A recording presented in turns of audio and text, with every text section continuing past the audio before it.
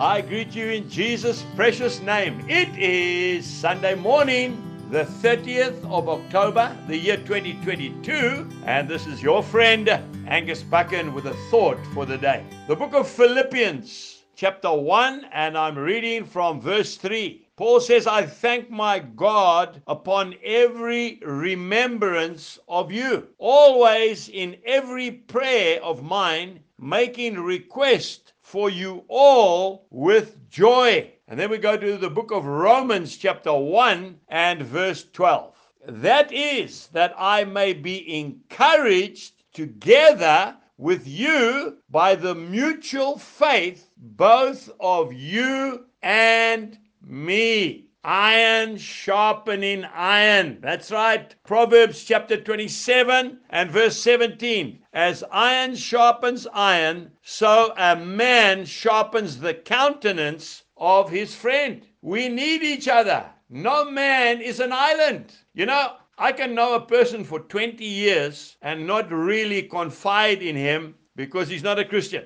But I can meet a fellow believer and within 5 minutes, I can feel like I've known him all my life. Romans chapter 8 verse 11 is one of my favorite scriptures. If the same Spirit that raised Christ from the dead dwells in you, that same Spirit that raised Christ shall quicken your mortal body. It's because we have the same Spirit dwelling within us. I've got a friend. This dear lady is going to be 100 years old on the 1st of February next year. She's become my friend. I have another friend who is 3 years old, maybe going on 4, and he sends me photographs of himself in his cowboy outfit with his Bible, and he says he loves me. I've been to cathedrals in Europe that are hundreds and hundreds of years old. I've sung hymns where it sounds like angels singing. I've been into a corral where you keep cattle with a cowboy church and all the riders on horseback singing country western gospel songs.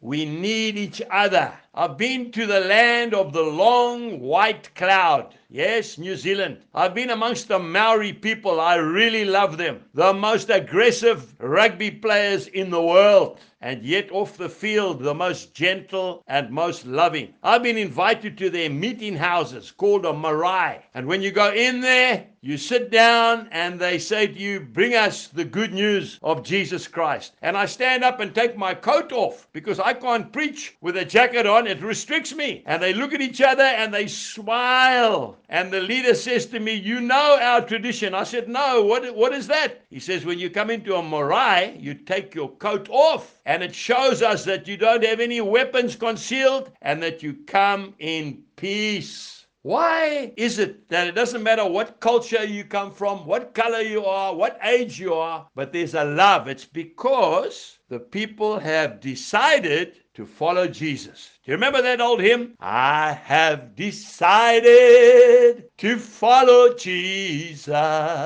I have decided to follow Jesus. I have decided to follow Jesus. Oh, no turning back. Praise the Lord. No turning back. Have a wonderful Sunday and go and love somebody. Goodbye.